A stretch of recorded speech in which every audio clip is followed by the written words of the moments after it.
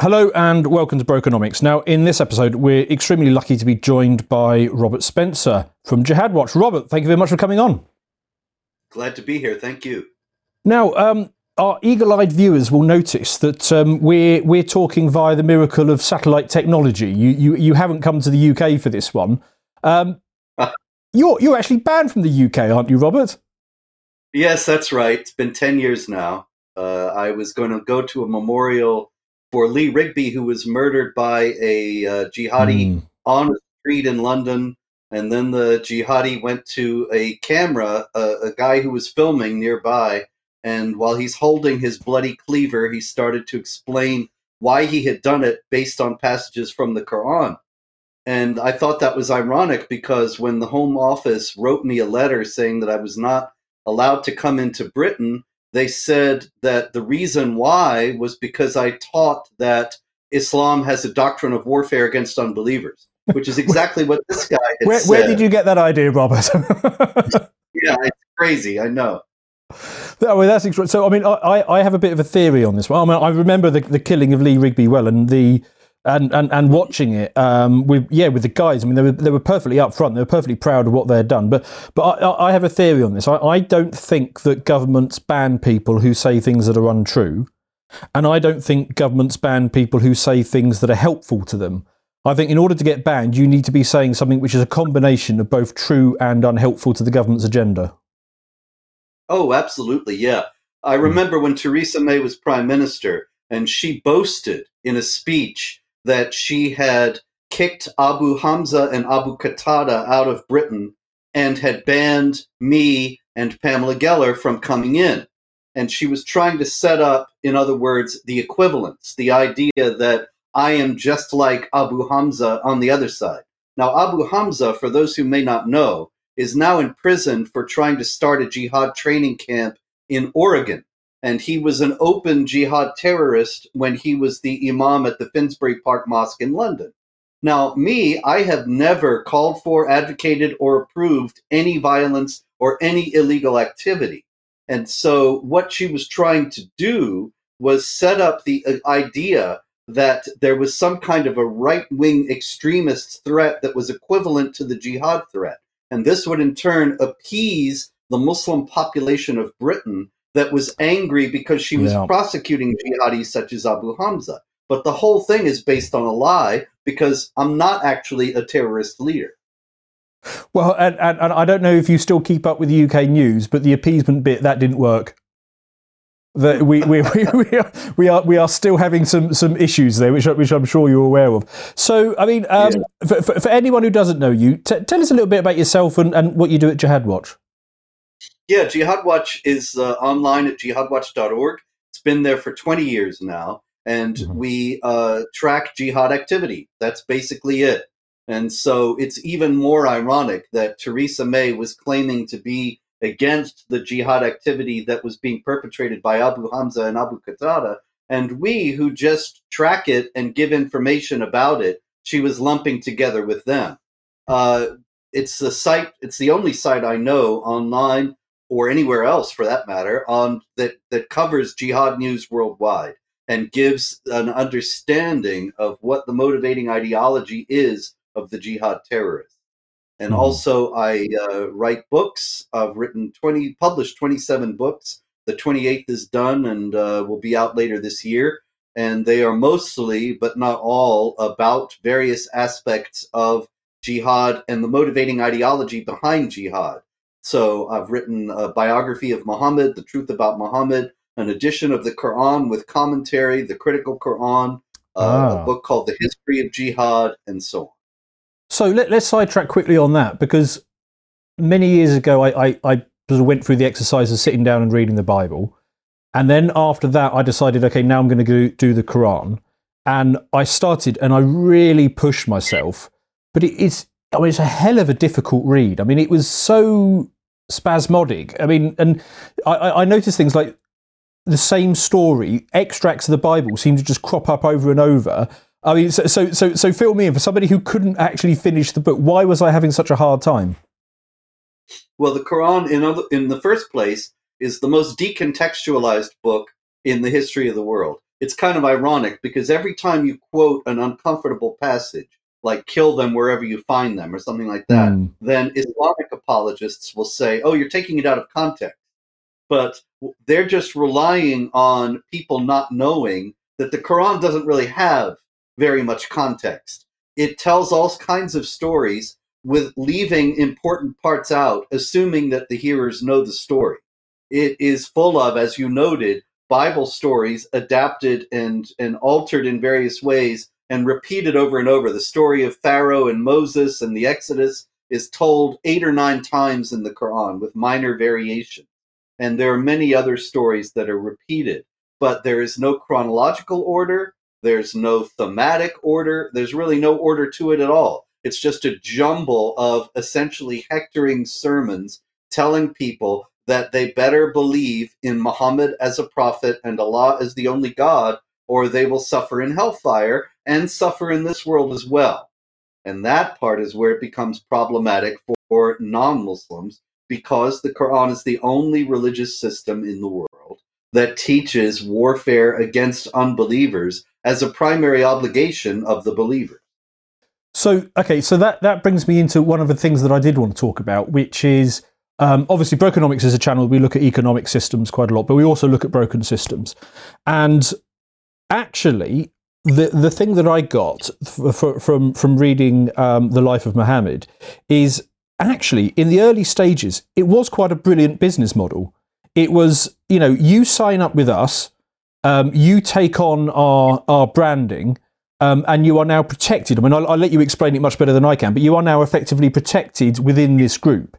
You can then go out and do as you wish with those who are not in the group and take whatever you can from them. And I think it was something like you pass up 30% to the big guy. So, obviously that margin has been eroded to, the big guy only gets 10% now. But can you tell us about the original model of this, how it worked and why it was so successful as a system? Yeah, if I recall correctly, in chapter 8, verse 41 of the Quran, it says 20% to the big 20%. guy. Okay. Spoils of war that you take. That is, when you go to war against the unbelievers, then you have to turn over to Muhammad or to the Muslim leaders 20% of what you take. And so, yes, you're right. It was a brilliant business model. It still is, actually. The idea is that it's a win-win situation that is set up in the Quran and in Islamic tradition, that you go to war against the unbelievers, and this is a blessed act. It's like a sacramental act in Christianity. It is something that Allah wants you to do and will reward you for doing. You go to war against the unbelievers, and if you defeat them, you can take their property, you can take their women, and they're yours, except for the 20% for the big guy. And that's it. If you lose, however, and you're killed, then you go to paradise where there are the 72 virgins awaiting you. And so either way you win. And by this model, these teachings, the Muslims were able to create a fighting force that overwhelmed a tremendous expansive territory very quickly after the death of Muhammad. Within 100 years of the death of Muhammad, at least as it's traditionally reckoned, the Muslims had an empire stretching from Spain to India. And even today, this is a tremendous enticement to people. There was a kid, 14 years old, and he had a bomb strapped on, and he was going to go and kill Israelis coming out of Gaza a few years back.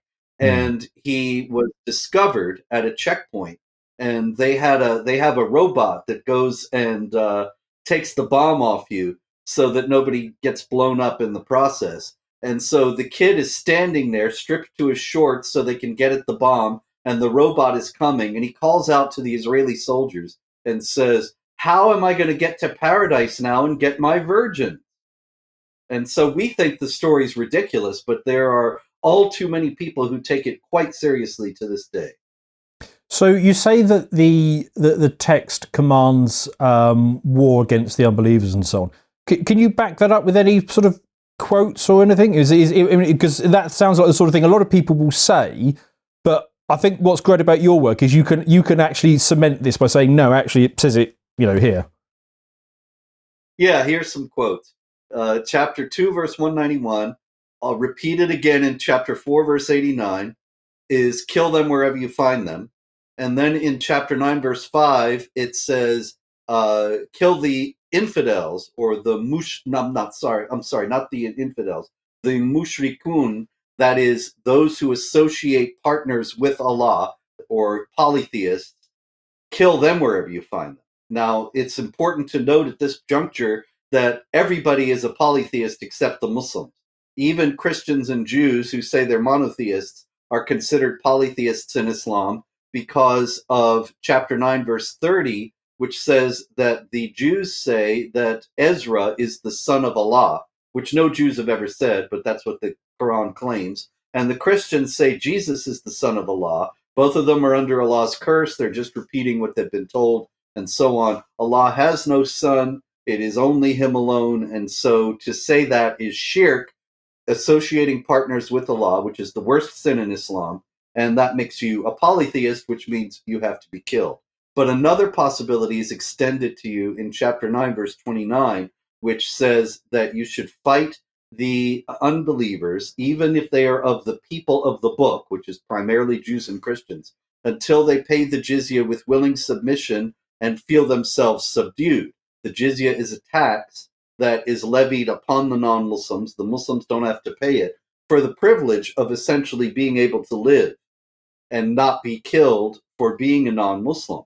So you have the idea that you pay the tax, you submit to various humiliating, discriminatory regulations that make sure that you feel yourself subdued, as the verse also says, and then you can live. So it's being killed or being subjugated or converted to Islam. Those are the three choices. So that's the primary basis. There are also many other passages. For example, when you meet the unbelievers, strike the necks, that is, behead them. That's chapter 47, verse 4. Chapter 8, verse 39 says, fight them until there is no more fitna. Fitna is disturbance or persecution. And so that would give the impression, as many Muslims say today, that jihad is only defensive, that you only fight if you're being persecuted. But that's not the end of the verse. It says, fight them until there is no more fitna, and religion is all for Allah. And so, Dan, if your religion is not all for Allah, even if you're just minding your own business and not bothering anyone, there are some Muslims, based on that Quran passage, chapter 8, verse 39, who will think they have an obligation to fight you. There are many other passages in the Quran that tell the Muslims that they should fight the unbelievers. And it's clear, because of that business about giving the 20% and so on to the big guy, that it's not fighting in terms of going and arguing with them or trying to convince them of the truth of Islam. It's fighting in terms of real warfare, because otherwise there's no spoils of war. If you win an argument or you pray for somebody, there are no spoils. So that's not the fighting that is meant. It's clearly hot warfare that is meant. Then there are many Islamic traditions also. For example, Sahih Muslim number 2922 is a tradition in which Muhammad is depicted as saying that when you meet the unbelievers, you invite them to accept Islam. If they refuse, you invite them to pay the jizya, that tax again. Yeah. And if they refuse that, then it says seek Allah's help and fight them. And so there's some of the basic. So how much is the jizya? Is that specified as an amount? It's not specified, and it has been quite a matter of contention over the centuries, because there are Muslims today who claim, Islamic apologists claim, it was a trivial amount.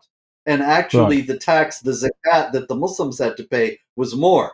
Now, this is false on the face of it, because if that were true, human nature being what it is, people don't like to pay taxes. And so if the tax that the non-Muslims paid was less than the tax that the Muslims paid, then you would have seen a lot of converting to Christianity. But you don't see that throughout history. So Robert, are you telling me that originally the Muslims were a group of Christians and Jews who just wanted tax breaks? See, this is the deal. Actually, that's absolutely the case. You do see in Islamic history, sometimes there were Muslim leaders who actually prohibited conversion to Islam, because they knew that conversion to Islam would destroy the tax base. Ah. And so it was the taxes of the Christians and Jews that powered the great Islamic caliphates of the past. Okay, so I did want to move on to Islam for the ages to bring it up to the modern age, but I just want to pick on something that you said before. You were talking about, you went through this whole list of quotes where it's very clear the Quran is commanding violence against non-believers and so on. Are we to believe that there is anything in the Muslim faith that says you need to take all of this stuff literally? I mean, are Muslims known for being a bit laissez-faire with interpretations, or are they possibly, a little bit strict on this stuff? Unfortunately, it's just the opposite. You often find Islamic apologists quoting the Old Testament and all those passages about slavery and warfare and all sorts of things in the Old Testament that are shocking to people in this age. But they don't tell you, and they might not even know, that those passages are not understood as having a literal application or as being even in force today by the vast majority of the overwhelming majority of Jews and Christians. By contrast, in Islam, literalistic interpretation of the Quran is the broad mainstream. And it is the Muslims who say, well, this is just symbolic of some kind of spiritual warfare or something like that, who are the small minority. Literalism is taken for granted virtually everywhere in the Islamic world today.